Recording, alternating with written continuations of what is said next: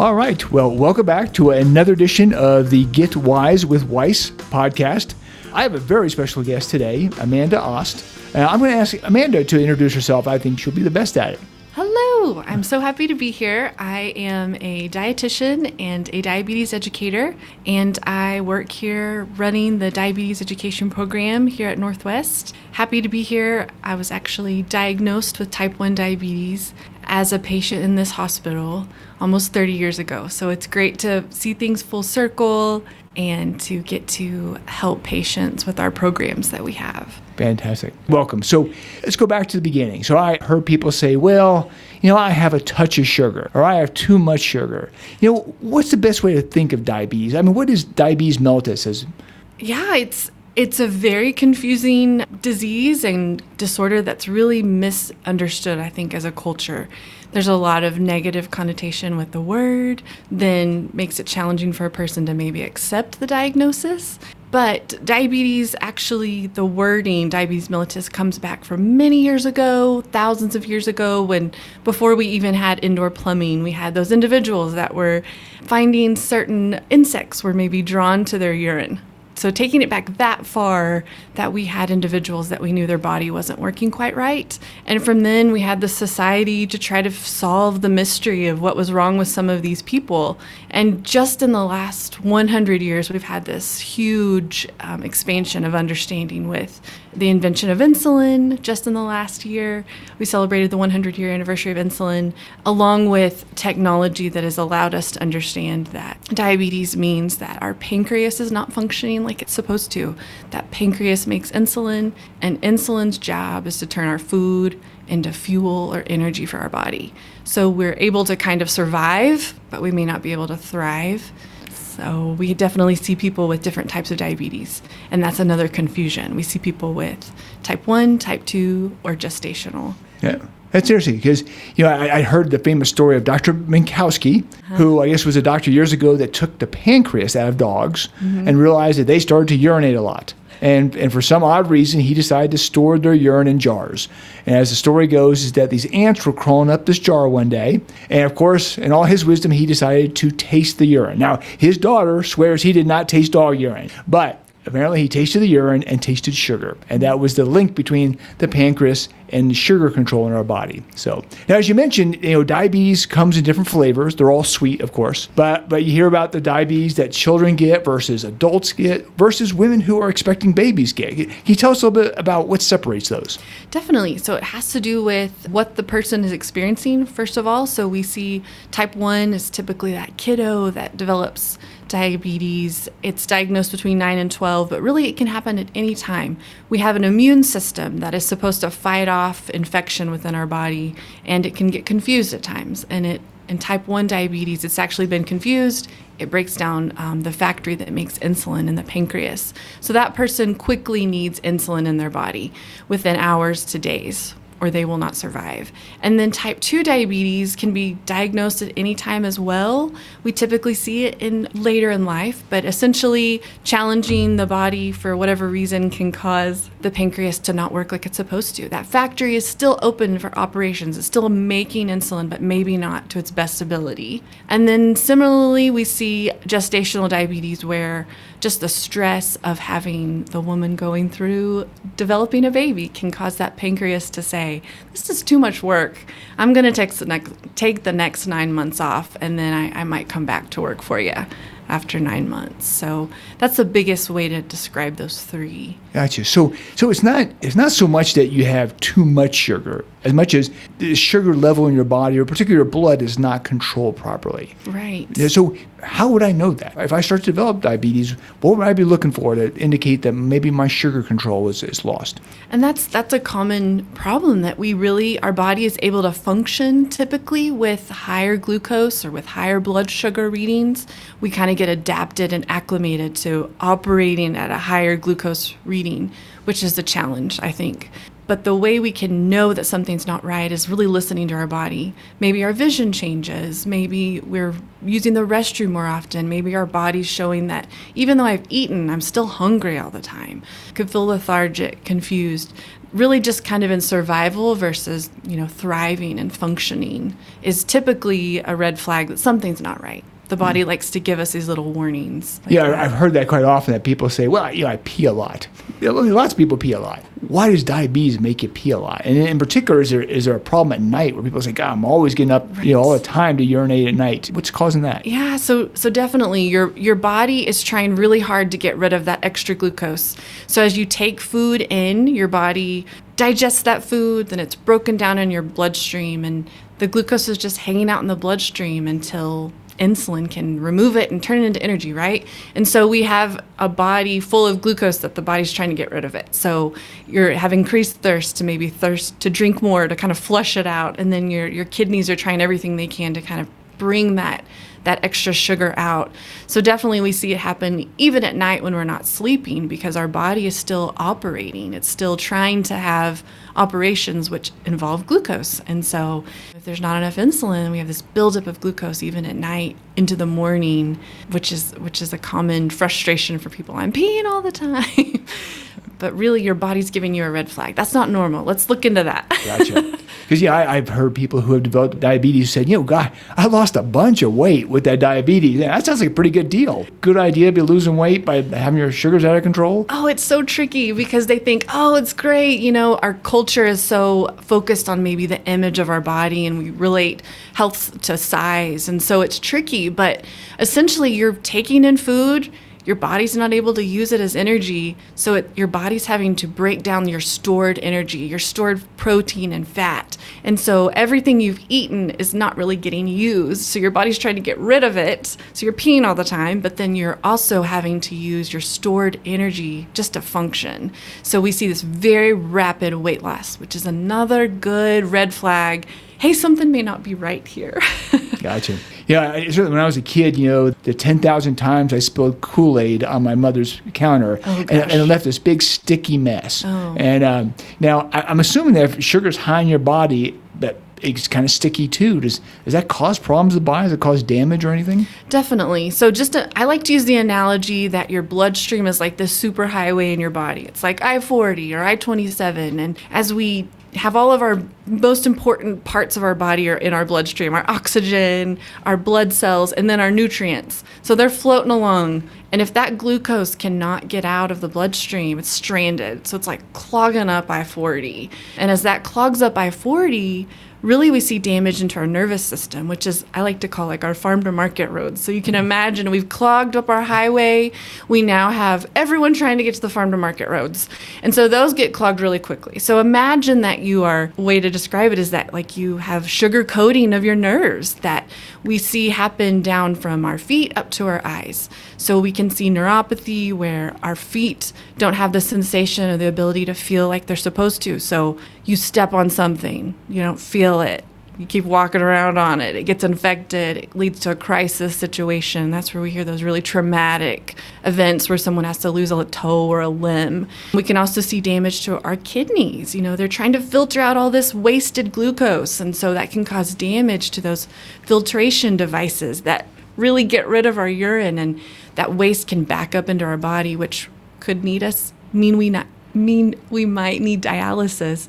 And then we also have our eyes. There's a huge optical nerve behind each eyeball, and it's going to get clogged with that extra glucose. It's going to get sticky. It's going to get sugar-coated, and it's going to cause vision changes, which can maybe lead to blindness. So we want to prevent those complications.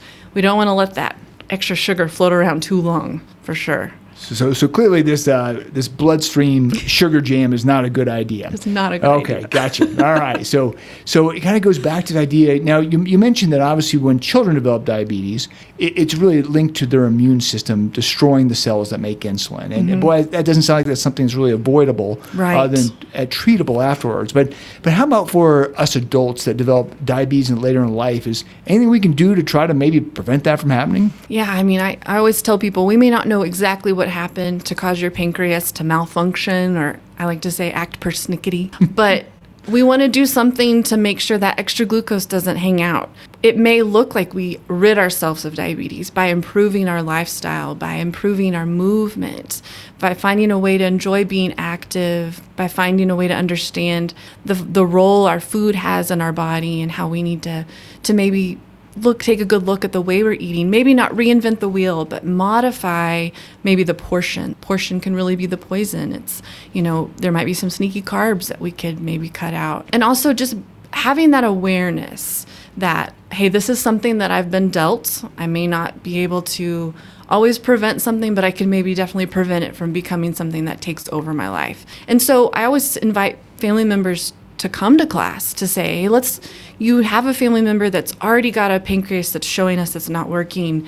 What could we do to maybe take on some of these behaviors that are going to help that pancreas, that we could maybe prevent that pancreas from breaking down later on? So that's interesting. So I'm someone, and mom's got diabetes, dad's got diabetes, the dog's got diabetes. Do I have to worry about getting diabetes? I mean, is it contagious? Well, it's a good question. It's definitely not contagious. But we definitely see some genetic links where we kind of wonder if it's the chicken or the egg. So do we have a lifestyle that's been created within family dynamics that are causing behaviors with movement and activity and our food choices and our food habits? Or do we also have these predestined genetics that are causing our pancreas to want to be persnickety and not work like it's supposed to? So that's a good question. So I hear you're saying it kind of runs in families. Now, maybe a genetic component. It also may be that families share lifestyle considerations. Like you said, sometimes it's the foods they eat, maybe whether or not they exercise as a family or not, all have implications. Now,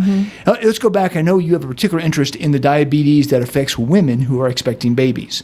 And we see that. We call it, I guess, gestational diabetes, the term used for it. Now, does it go away when the baby's born? That is almost the first question that's asked. But yes, so we typically see that once that pregnancy is over, the babies are typically fine if we've managed this well. The mother is typically fine, has a effortless, as much as it relates to diabetes, effortless pregnancy. But what we do see is that there's a 50% chance that person might develop type 2 later in life. And so we really encourage patients to not just imagine it all away, but take care of themselves too. After that baby is born and you're in that crazy new baby mode, you check in with your doctor, and 6 weeks after delivery, you make sure you're doing okay. And then every year having that A1C routinely, just to make sure that pancreas is not trying to be trouble again. Sure. And mimic the behaviors you might have learned while you were pregnant, learning to practice movement and being mindful of carbohydrates and our portions throughout the rest of your life. Wow. So it sounds like that gestational diabetes is a warning shot across the bow, if you will, that maybe diabetes is coming later in life or just down the road if we don't change what we're doing. Yes. Now you use some fancy term there called the hemoglobin A1C. What is that? That A1C is a test that your doctor, your provider will do from a lab draw. It's very simple. It's done to see an average of the last 3 months of what your glucose is running. So imagine you've got that glucose on your highway, right, on your bloodstream, and when it's stranded, when it has nowhere to go, it's going to attach itself, hitchhike with your blood cells. And so as we pull your blood, we can then do a little test to figure out how much extra glucose is floating around, essentially. And remember, that's not a report card. It's not, a value of who you are as a human, but that it's letting us know how your pancreas is working. Because if that pancreas is functioning correctly, then your glucose is going to look good. Your A1C is going to be in a range that we feel good about. But as it creeps up, it lets us know, hey, there's more glucose than should be here. So let's look into this. So it's a great tool. We don't need to test it when women are pregnant, though.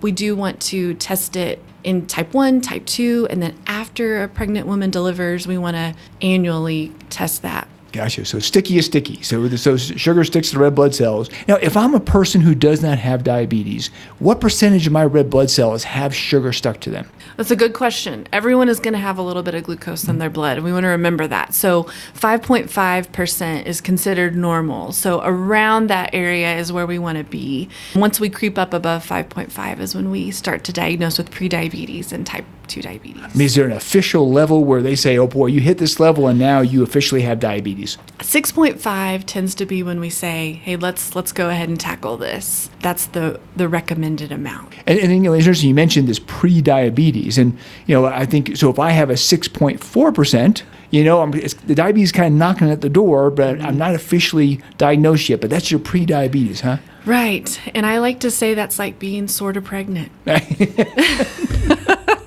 Got it. All right. That makes all sense to me now. Well, good. Now, can I get the diagnosis made by hemoglobin A1C that I have diabetes? We can. We definitely, we have a standard of care that we provide to all providers. Diabetes is very common. From your general practitioner to a specialist might be able to spot this A1C running higher. So we have a standard care within the American Diabetes Association. They create national standards every year that they review that gives a guideline to our practitioners to say, hey, if you see a patient in this range, then we need to go ahead and diagnose it as prediabetes. If it's in this range, we need to diagnose it as type 2 diabetes, etc. So it definitely is an easy way to diagnose diabetes, that A1C. Gotcha. Wow. It sounds convenient for the doctor. Good. Okay. Well, so let's talk a little bit. So now suddenly I have a hemoglobin A1C that is in the diabetes range. Yes. And I believe it's typically somewhere over about 6.5%, Yes. somewhere in there. And now what? Do I have to go straight to insulin? No, definitely not. I think that the best resource is to get plugged into some sort of education program. Your doctor, your provider, they're going to do the best they can to maybe just to let you know you have this complication. And then really we want you to be the best advocate for yourself. Seek out resources, seek out education that are reputable. This is not a good time to visit your friend Google or anyone on the www. But I want patients to be encouraged that, here at Northwest, we offer a free education program.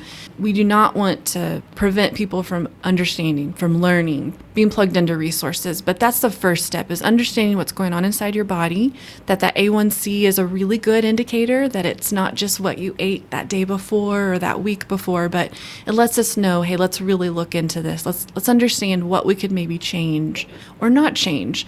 Typically, the first line of defense when someone has an A1C that's above 6.5 to 7.5 to 8.5 even, we see the first line of defense is lifestyle modification. So, hey, let's dig into what you're eating. Could we modify portions? Could we get our body moving? Is there stress in your life that we need to be aware of? Is there an infection or an illness you've been fighting prolonged? From there, we want to remember there are oral medications that are safe and that have been approved and that have been researched for a long time. And then from there, we have insulin as an option. So insulin is always the first line of defense for someone with type 1 diabetes. Remember, their factory is shut down. They have no insulin, but an individual with type 2 just needs possibly some medications to tweak functionality of their pancreas. Even more, what I heard you say is sometimes if we catch it early, diabetes, that there actually may be ways of somewhat reversing it. Exactly. And I heard you kind of mention maybe diet changes, maybe exercise and more activity, maybe some weight changes, but there's actually a possibility of going backwards in the sense of fixing that diabetes. Definitely. So if we have this higher A1C than we want, it's a great, like you said, warning maybe just to say, hey, let's prevent this from becoming even worse. So the first step is acknowledging, right? So if that patient is ready to acknowledge that, hey, this is something I need to check into, learning about portions, learning about carbohydrates, that they're needed. It's about not getting too little or too much, but having that routine refueling throughout the day where you're receiving carbohydrates that your body can handle. Movement is so beneficial. As a society, we didn't have to have gyms 100 years ago. We didn't have to have, CrossFit and different great organizations. But we, as a culture, we live like royalty now. And so we have a lot of things done for us. That day-to-day movement where we were able to use our bodies were not used. And we want to remember that our body benefits from being used. And so we have to be creative. If that means joining a gym or a yoga class or some other group program, we find a way to utilize our body, let it be used and moved. That is beneficial to our body, similar to like giving it insulin. It's usually free to move our body. And it's something that doesn't have to look a certain way. But if they can move their body at least every hour, it's helpful to help that body utilize its energy, lower that glucose. So those are the first best two things to look at is, and a lot of people come to see me and they're like, well, I've told I need to cut all carbs. I need to cut all sugar out of my diet. But we need to remember that carbohydrates are needed, but our body's incapable of using them at this point. So we want to find a way to balance them. So not cut them out completely, but find a variety. Oh, that's great to hear. I hear a lot of people say, gosh, no, I got to stop eating all sugar. And that's not true necessarily. So that's good to hear. And I think if people realize that there are very few interventions that physicians can provide that have more benefit than exercise. You know, people come looking for the magic pill and things like that. But if you look at overall the medical literature on the benefits of exercise, and we're not talking hours and hours every day. I mean, most of the time we're talking 30 minutes a day for up to 5 days a week, about 150 hours of exercise a week, has now been recommended, to stem off a lot of these problems like diabetes, high blood pressure, things like that. And, Right. a lot of times they say, well, it needs to be moderate exercise. Now we say, what does moderate exercise mean? Here's an interesting definition.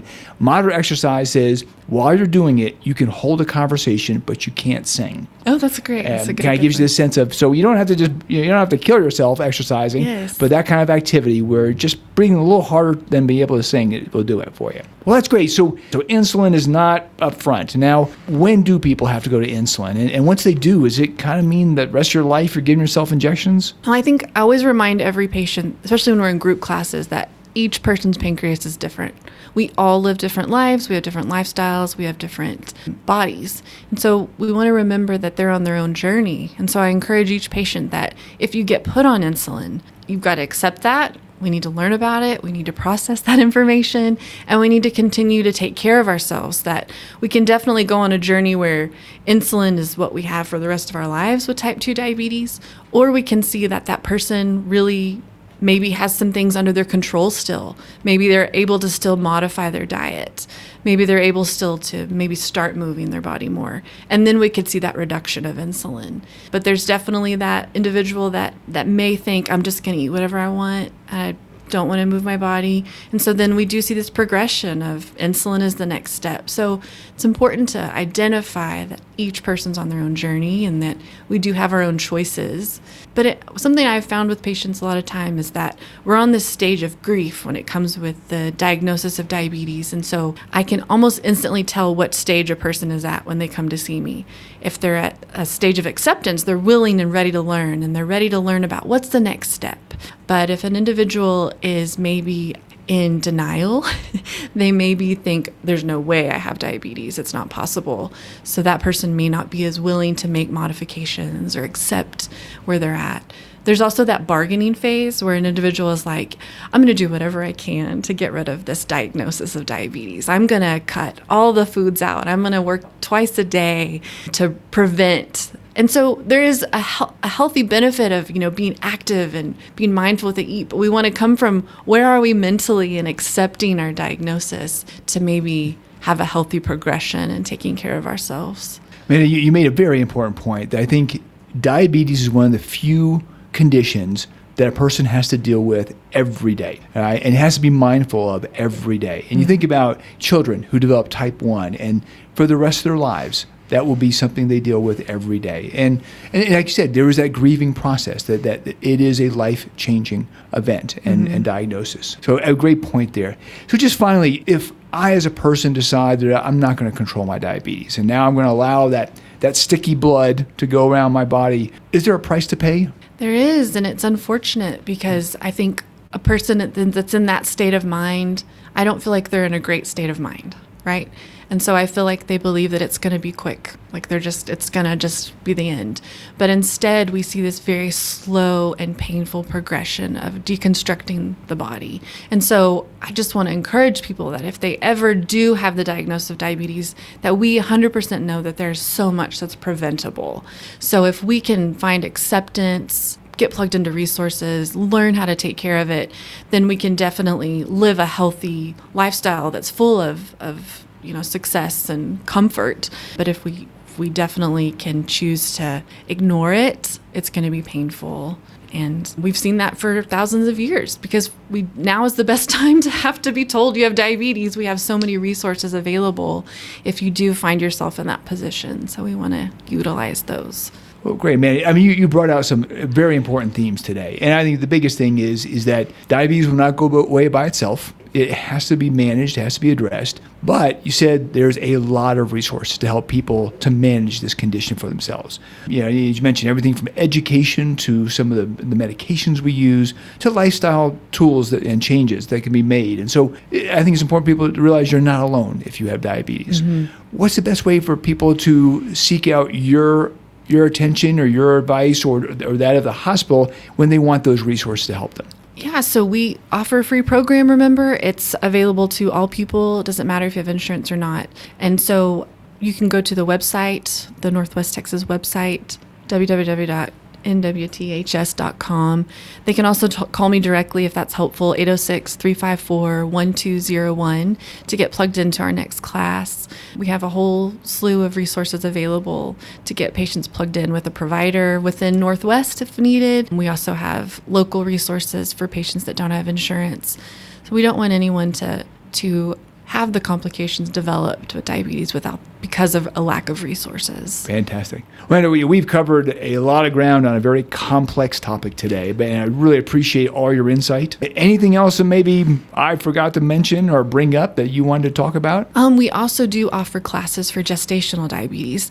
It is actually really common to see a person develop gestational diabetes when they're pregnant, particularly if it's their second or third or more pregnancy. It's very common for that pancreas to kind of shut down. So we want to remember that we have free resources for gestational diabetes education classes offered twice a month as well. So we get that information out to their providers as well as on the website. It's listed. So fantastic. Well, thank you so much. I think, and as we've talked about, I think for the difference people can make in their own lives, again, the themes of being active, eating healthy, balanced diets, maintaining weight control, all these things are hopefully things that can prevent people from ultimately developing a condition like diabetes, which again is now going to change their life and how they live daily in a healthy way. Well, thank you again. We really appreciate having you on.